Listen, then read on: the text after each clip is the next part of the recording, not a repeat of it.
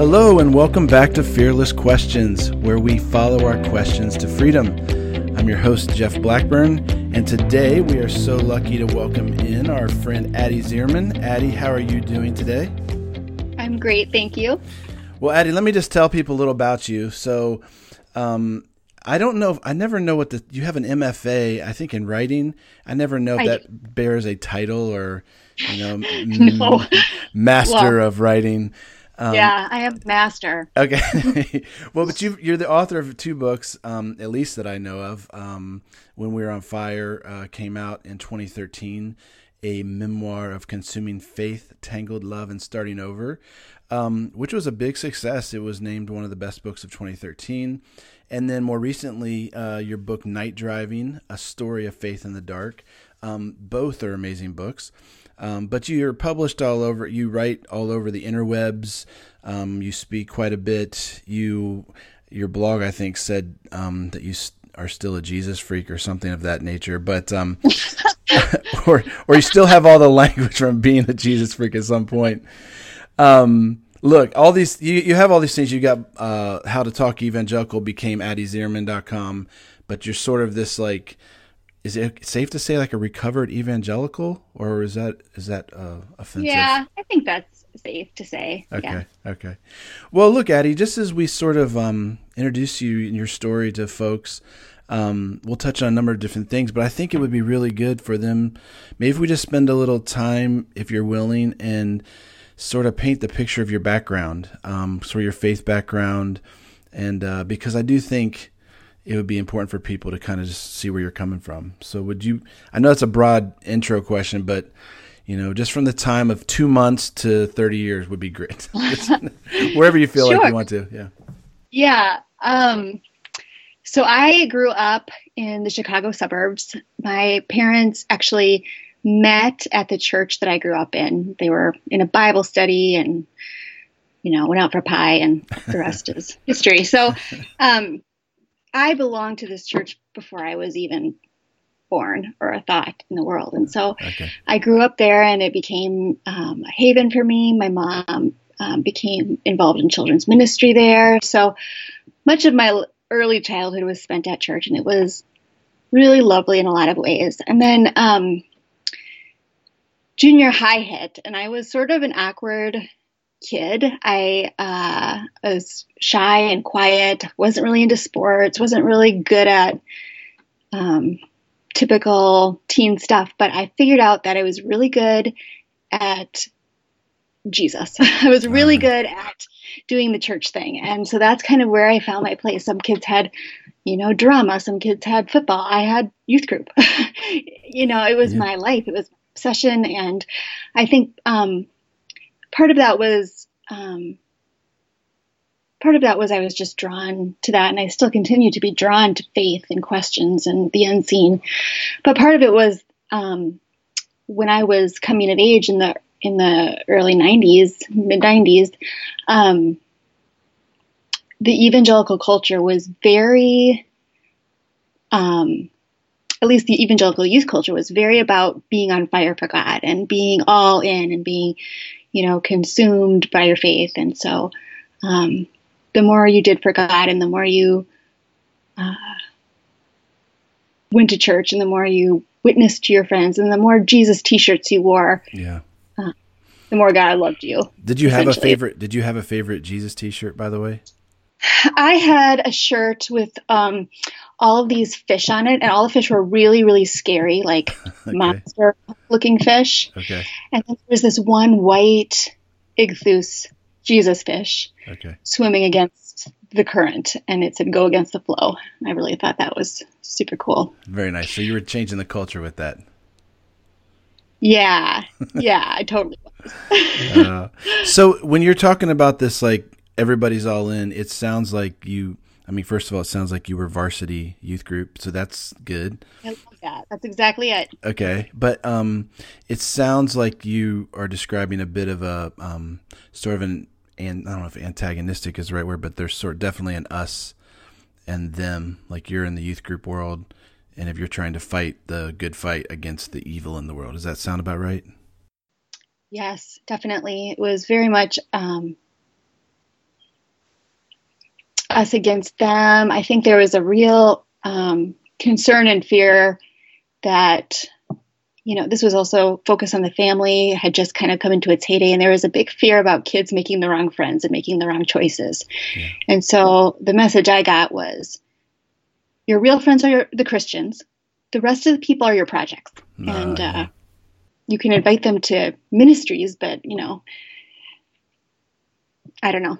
Yeah. Don't get too close is the message I got from that. Yeah.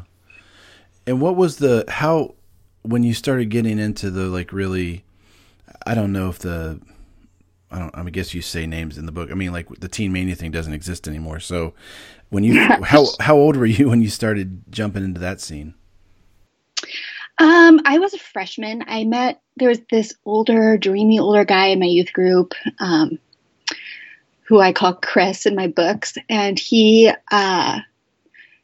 had just gone on a missions trip with them. So I kind of got involved with them through him. And, because he thought they were so great, I thought they were so great. And, we took our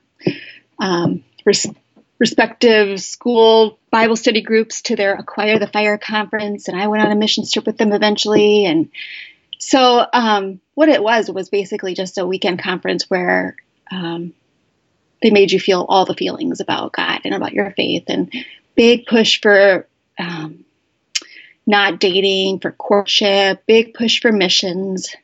I remember specifically one of the conferences, it was right after Columbine had happened, the Columbine shooting. And apparently one of the girls who was killed in the massacre was signed up to go on a Teen Mania trip. And so the whole thing was like, who's going to take her place? She gave her life for the Lord. Who's going to take her place? Yeah. Wow. Oh, looking back, it just makes me feel gross. So it was so manipulative and I don't know. Mm. So but you did go on these things, and was that just sort of, I know that somewhere I imagine it was probably the first book, I think you even talked about, like, there was like these 3 or 4 steps that you just walk through, like when you go on these trips. It's like, do you remember what the steps were? Maybe you were varsity. I don't know if I was ever really varsity youth group. I was JV probably. Can you say more about that? Well, I think it was, no, I was just trying, if it's fine if you don't remember. It was something where you were like, okay, we're supposed to say, we had a step-by-step thing, like, this is who I used to be. Yes, the 3-minute testimony. That's what you're talking about. Yeah, exactly. Yeah, exactly. Yeah, your 3-minute testimony. You have the story of how you came to Christ. It should have a clear before, a clear moment of transition, and a very clear after, where everything is not perfect. Of course, never perfect, but pretty close. Pretty dang close, yeah. Well, I think the reason that stuck out to me is that throughout your book, and really both books, I suppose, you sort of talk about, it felt like sort of a description of where it was, where you were being told this is what faith is, where it's like things used to be bad, then I became a Christian, and now things are good. Not perfect, but pretty much as good as they can be. And then as you start to go along, suddenly you can't seem to avoid the fact that life isn't as perfect as you're trying to tell other people it is. And was there any place along the way that specifically started to show up for you, where you started to notice it may not be as good as you were thinking it was? Yeah. I mean, there were little things along the way in high school that I didn't really pay attention to at the time.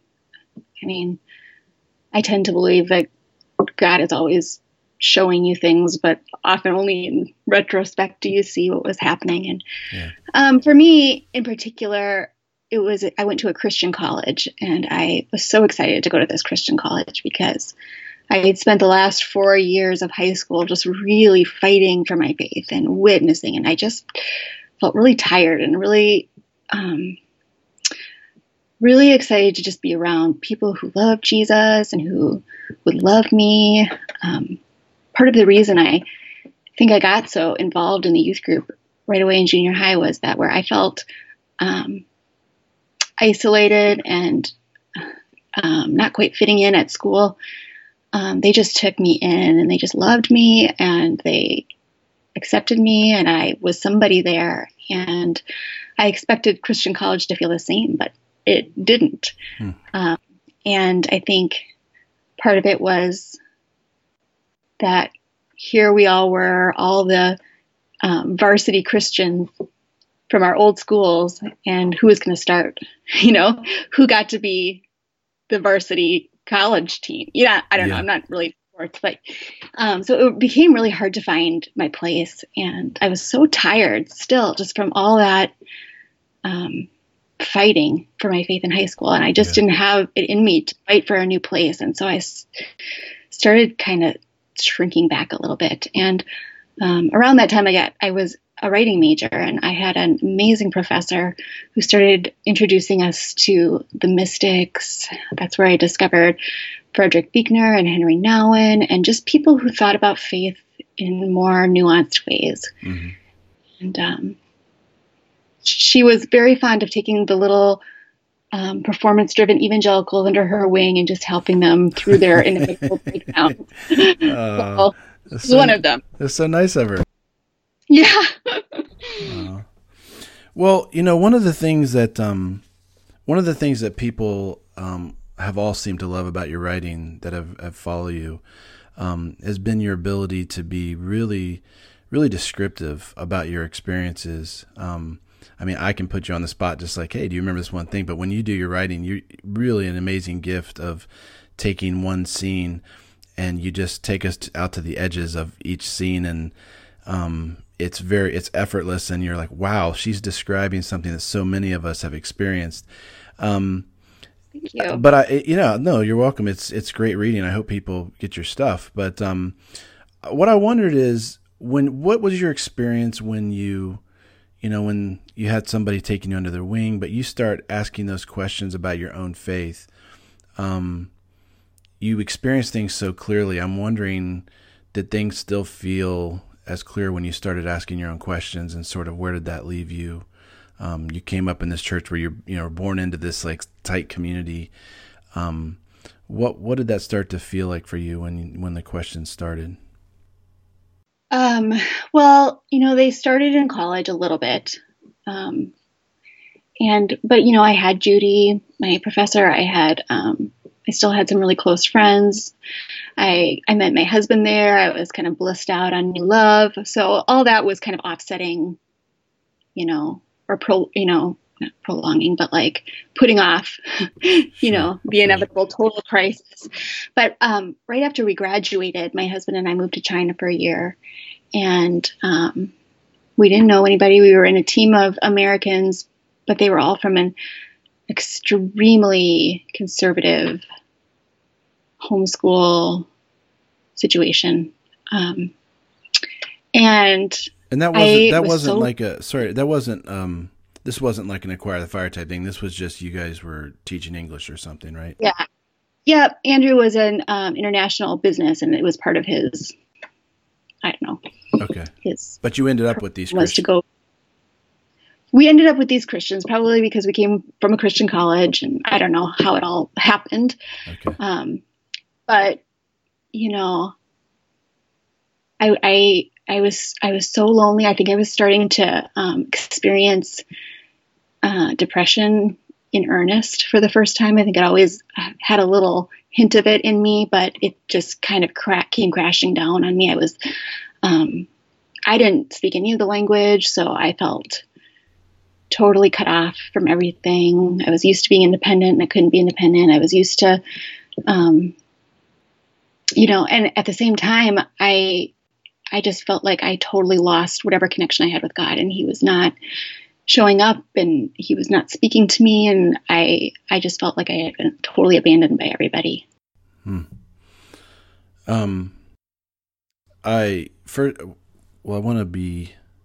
There's two questions I have about this, but first is, I know you kind of described some of this in your book, but just for our listeners, like once that real sort of like lost feeling, disconnection from God, how many years would you have said till you started to feel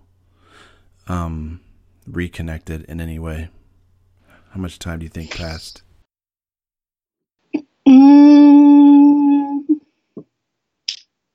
let's see.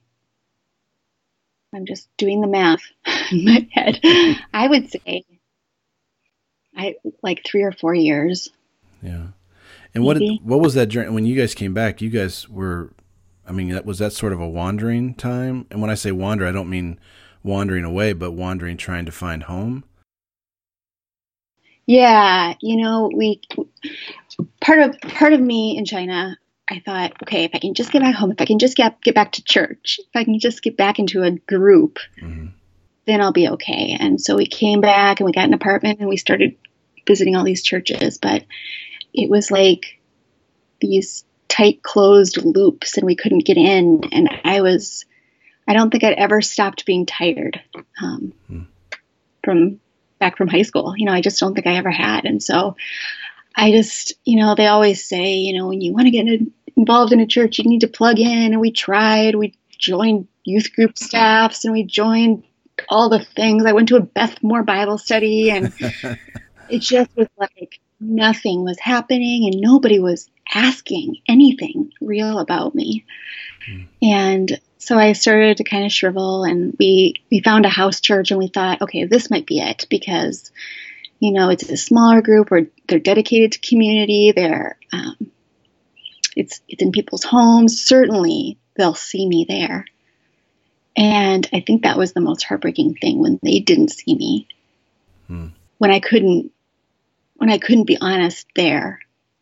I just thought, well, I guess I'm too far gone, and so then things really fell apart.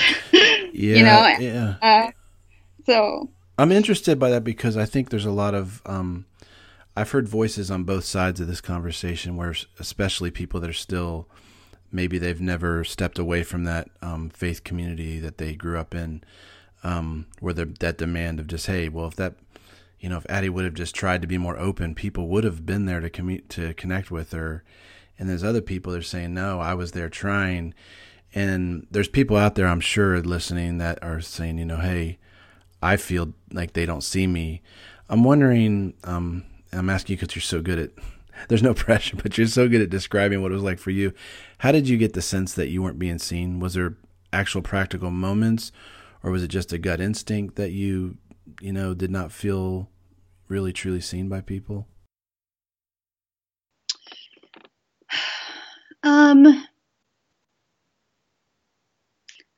I mean, there were, I was in just such a dark place during that youth group time, and I would just show up and we would be in the kitchen getting food and I would be very quiet and nobody would ask, you okay? Like, it was like nobody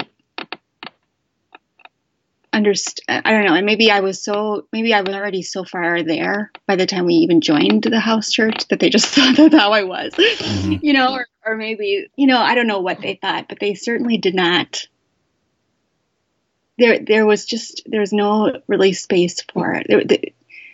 Part of it is they were trying to figure out how to be a house church, they were very focused on reproducing and, so a lot of it was their own focus and a lot of it was that I didn't know how to communicate what was going on with me. I think depression in particular is this sort of gray, fuzzy space, and it robs you of language and it robs you of the ability to name what is happening with you. And so I couldn't articulate it, but I think if somebody asked and sat and listened, I might have gotten to there, eventually. Yeah. Well, and you started to touch on this issue of depression earlier, and I wonder if you'd be willing to talk a little bit more about that, if that's okay. One of the things, I mean, you share about that in both your books, but particularly the night driving one.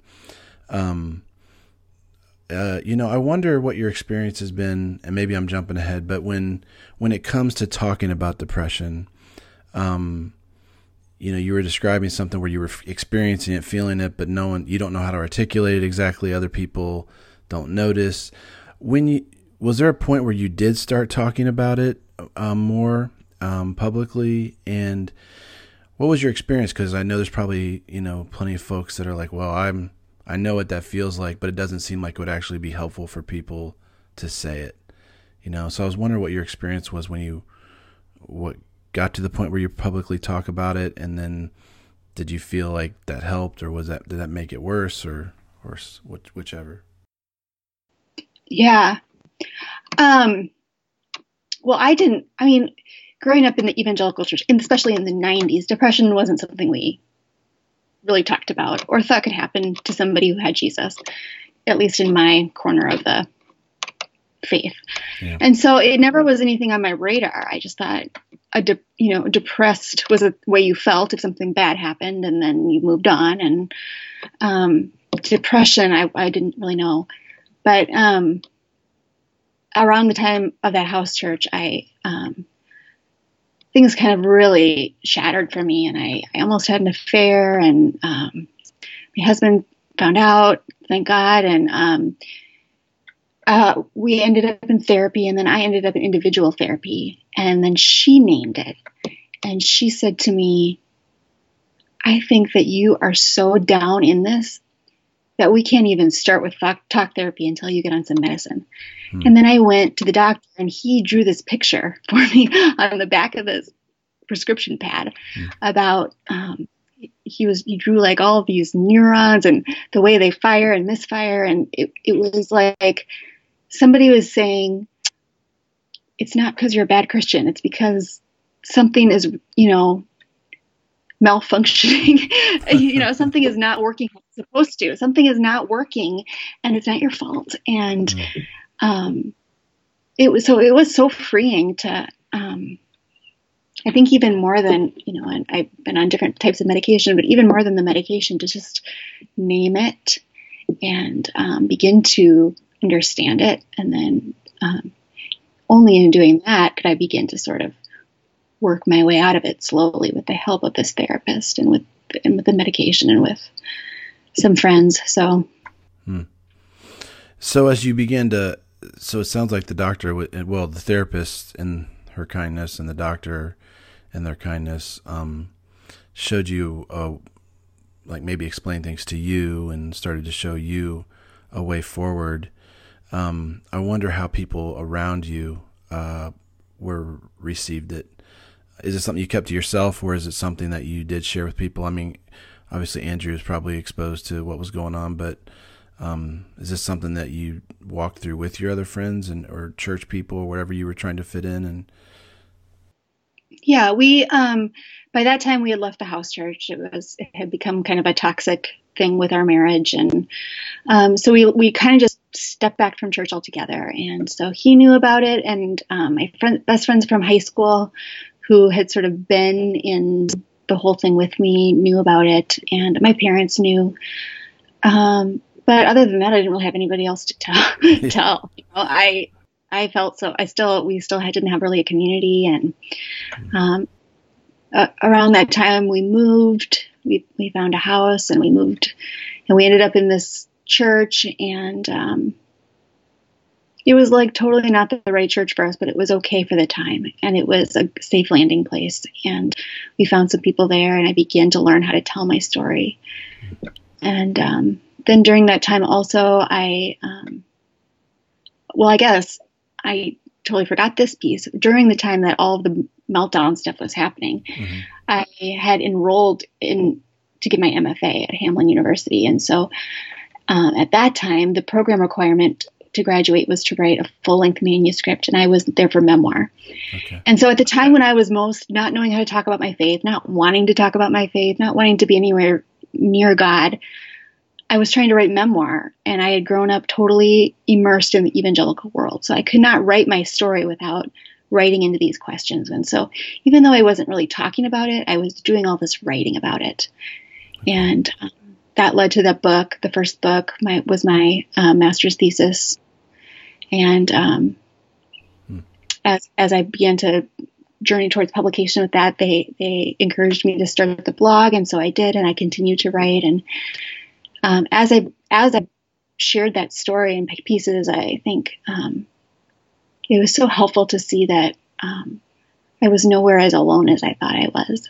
And in telling my truth and in telling my story, lots of different people started sharing theirs too, and it was so encouraging to me and so freeing to know that this was not just me. This was like so much of us who grew up in this culture. We're now coming out of it being like, okay, I was taught that it was all about feeling God, and I don't feel God. And I thought it was all about performing, and I can't do it anymore. And, and so I don't know. It's been, and I belong to a wonderful church now, and I have a personal community that's been, so good for me. But I think that online community space was where I, began to really climb out of, kind of some of that spiritual despair that I was feeling. This is sort of a side note, but I'm just wondering, as a guy, I first heard about you through my wife, Jody, and she had a friend, somewhere in Canada that was talking to her about it when we were in England. And then we came back to the States, and her and a friend in England were sharing their experiences. And your book, your first book, really, they basically walked through that, and it was therapy for them, And you talk about when you started to share stuff online, these other people, you weren't alone as you thought you were. Have there been guys that have resonated with your work too? Has it been more for women, because some of your work resonates with me, but I have not heard as many guys talking, and there may be, but I was wondering what your experience was. Yeah, my audience is definitely more female, but I don't know why. I mean, I feel like it was happening to the guys too, and so I don't know. I mean, I have heard from lots of men and guys who have resonated, and okay. Well, I just didn't know. Yeah. Oh, sorry. Go ahead. Well, no, I just wondered, because my sense is that there's plenty of, like you said, I mean, the guys were growing up in the Christian soldier army, just like the gals were, and yet, I don't hear. It's like I sometimes hear from a few, well-positioned people that have sort of publicly walked it out, but there doesn't seem to be near as much safety. And that may not be reality, but it's just my perception. I think you're perceiving that too. I think you're perceiving that accurately. I don't know that the conversations are happening as much. Yeah. Well, we can come back to that. We might come back to that in a second, but we started to touch on your night driving book. I mentioned Jody here about your first one, and I think her friend back in the UK messaged her and said, "Oh, I think Addie is going to take a road trip." Of course, we didn't know the story behind it at the time, except that you were going on a road trip, and so Jody and you connect somehow, and you guys got to see each other when you came through Indianapolis. And apologies, by the way, because you read it in the book, but everybody that lives in Indianapolis knows it. But you come through Indiana in the winter, and the only thing there to welcome you is these awful billboards, like hell is real, like God says read your Bible. So just I don't know who puts those things up, or the 10 Commandment people. Thou shalt nots, but someone knows who it is. I don't know, but I apologize for the state of Indiana on that. It's all over. It was all over the road trip. So okay, well, tell people a little bit. I can't see people sitting in traffic going, "Oh my gosh, they're right. Hell is real. I better call that number quick." Like I just feel like, what? I don't know. Yeah, that's a whole nother conversation, but yeah. But you start on this trip. Maybe just tell folks the premise of that book, because I feel like winter is, we had this great fall, and winter just like sort of suddenly showed up here. What was the premise for taking this trip? Because you basically threw your boys in the van and decided you're going south, right? Yep. Yeah, I did not set out to write a book about this. This was just sort of it was the year of the polar vortex. So it was unbelievably cold. I live in Minnesota, and it was so cold. I just thought I was going to die. And my kids were 4 and 2 at the time, and we were just stir crazy and cranky. And at the same time, I had gotten to this point where I had named the depression. I'd done so much work on my faith baggage. I had been just really hardcore confronting the stuff in my life that was had tied me up in knots, and still the depression was persisting, and I didn't understand that. I think there's part of me that still thought I could work myself out of it. Not maybe in the way that I used to think I could work myself out of it, but certainly through being mindful and being, I don't know, honest and just all these different things I was trying and it wasn't working. And I just felt myself getting kind of pulled back into needing to feel something and going in the wrong directions to feel it. I was drinking a lot. I was, I was either trying to create I was trying to like lift myself out of the depression, or I was just beiging out, was watching a lot of TV. I just felt like something was wrong and something needed to change. And I thought, what the hell is the point of being a stay-at-home mom if you can't just leave it for Florida in the winter? So I did. I threw the kids in the car and packed a whole bunch of tote bags, and I put a PSA out to my readers and said, can we stay with anybody? And so just went down to Florida and stayed with a lot of strangers. And I was I was actually working on a book about faith and home, and it was just not coming together. And I was working on it even while on this trip. And it wasn't until several months later that I realized all the things I was trying to say were things that I was wrestling with on the trip and fit into the structure of this week. 2 weeks of driving and looking for light and looking to feel warm and not ever really getting it. Yeah. That was a really, it was a hard truth to kind of, to listen to at first, it's so exciting, like sort of like a traditional movie theme where it's like, you know what, I'm going to make a change and come on kids, we're going south. But, right. But you make it all the way to the beach and you talk about, just let people know what it was like when you got there. It was raining. It rained all weekend. We had a few bits of sunshine, but it was cold and it was still winter. It was still dark for me. It was not, the light at the end of the tunnel that I thought it was. And,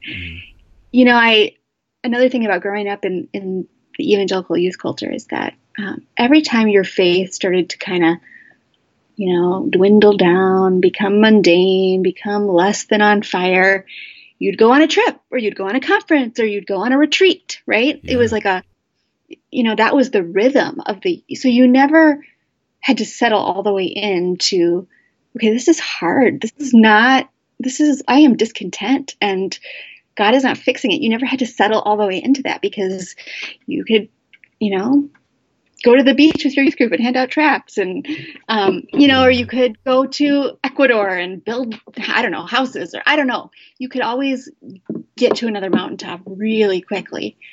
And so I think I was a little bit trying to recreate that and it just can't be created. I don't think. I think that's a false way of moving through these seasons, is to try to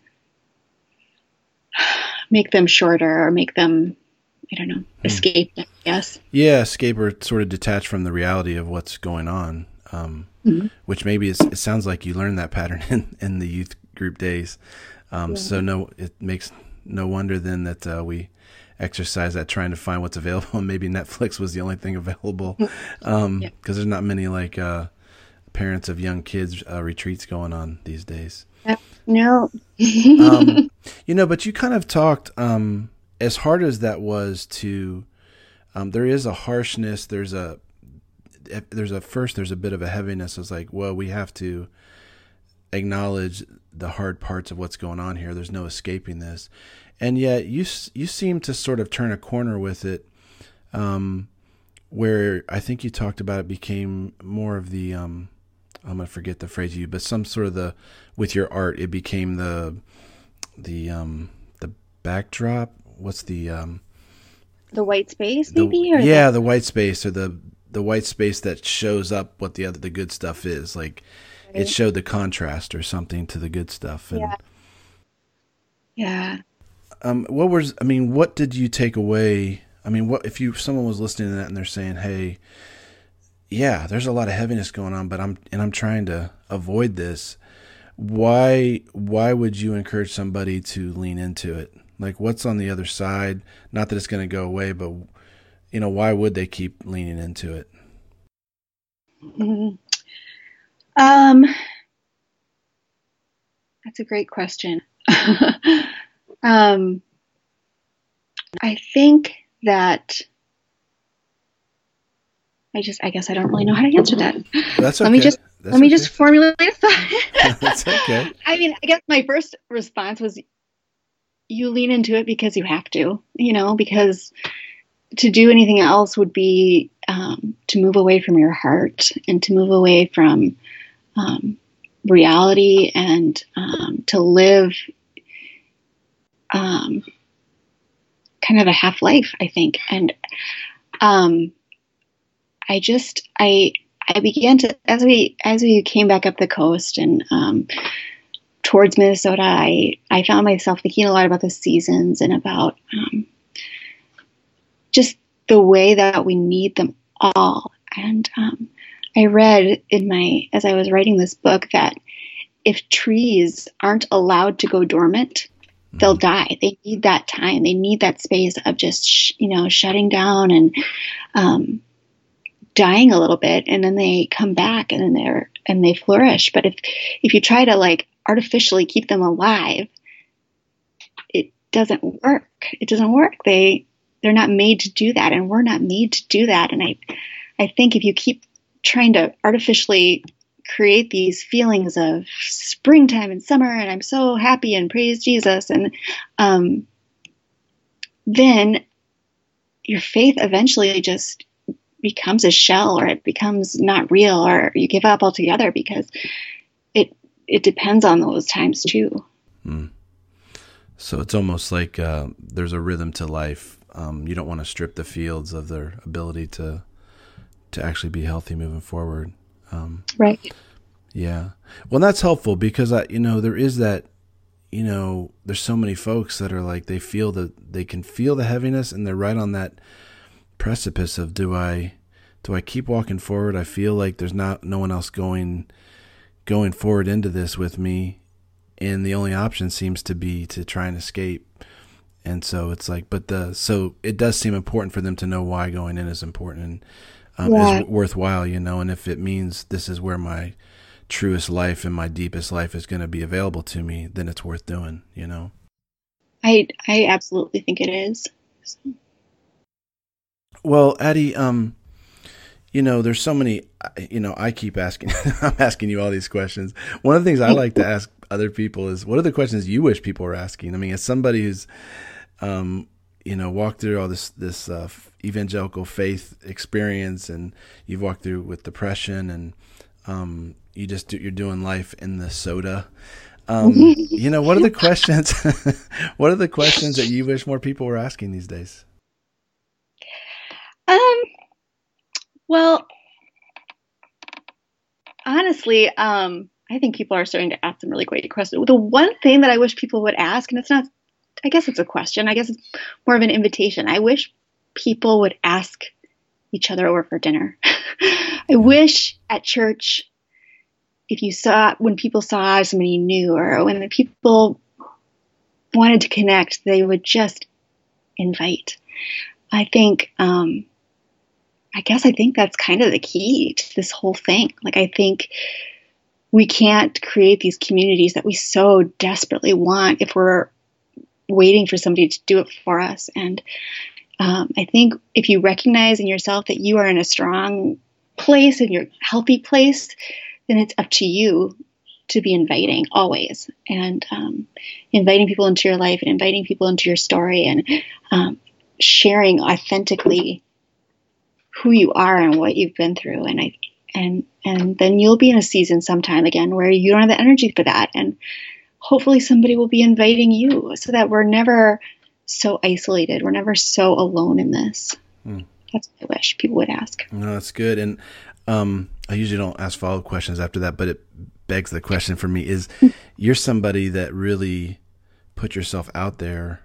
I mean, you took a real chance by sharing so deeply your experiences with faith, with life, with relationships. Do you ever regret it, or was it worth it? I mean, what was What would you say to that? Like for your own experience, what was that? Do you ever regret sharing so much, or the costs outweighed the benefits? I mean, or whichever costs, benefits, stuff.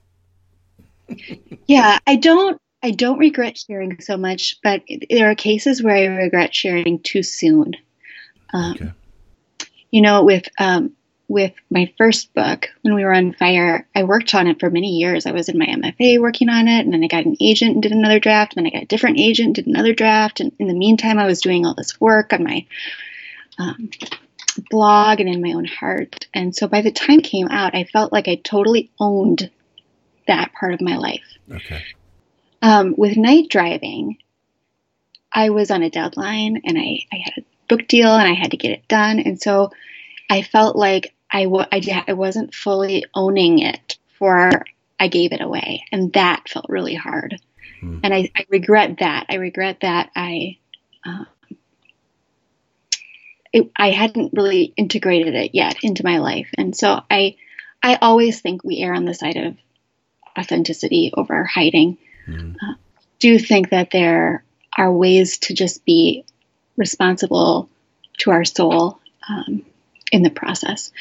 So it sort of invited more people into your stuff before you had fully gotten comfortable there. Okay. Yeah. All right. Yeah. Well, I retract all questions about night driving then at this point. No, it's been a few years. I'm good on night driving now, but. Yeah. Well, Addie, it's been so good to talk with you. I know that I don't know the web address. I'll look up here. It might just be Ask Addie, but you have AddieZierman.com. I know we'll direct people to. But you do a column. You answer questions sometimes, right? Yes, I do. In fact, I'm working on one today. Oh, good. Yeah. No, so if people have questions, they can email into that. We'll put the link in the show notes. Off the page. Off the page, okay. And then I write a column there. Ask Addie. So. Yeah, but it's great. Like, so when people have these like very personal, real questions, and they get your very personal responses, and it's really cool to watch and listen to. So. Thank you. Enjoy it. Yeah, Addie, thank you so much. I do hope that people will pick up your books. I hope that the winter is mild this year in Minnesota. Thank you. And I hope you and the boys have a great winter, and hopefully we'll get a chance to talk to you soon, okay? That would be great. Thanks, Jeff.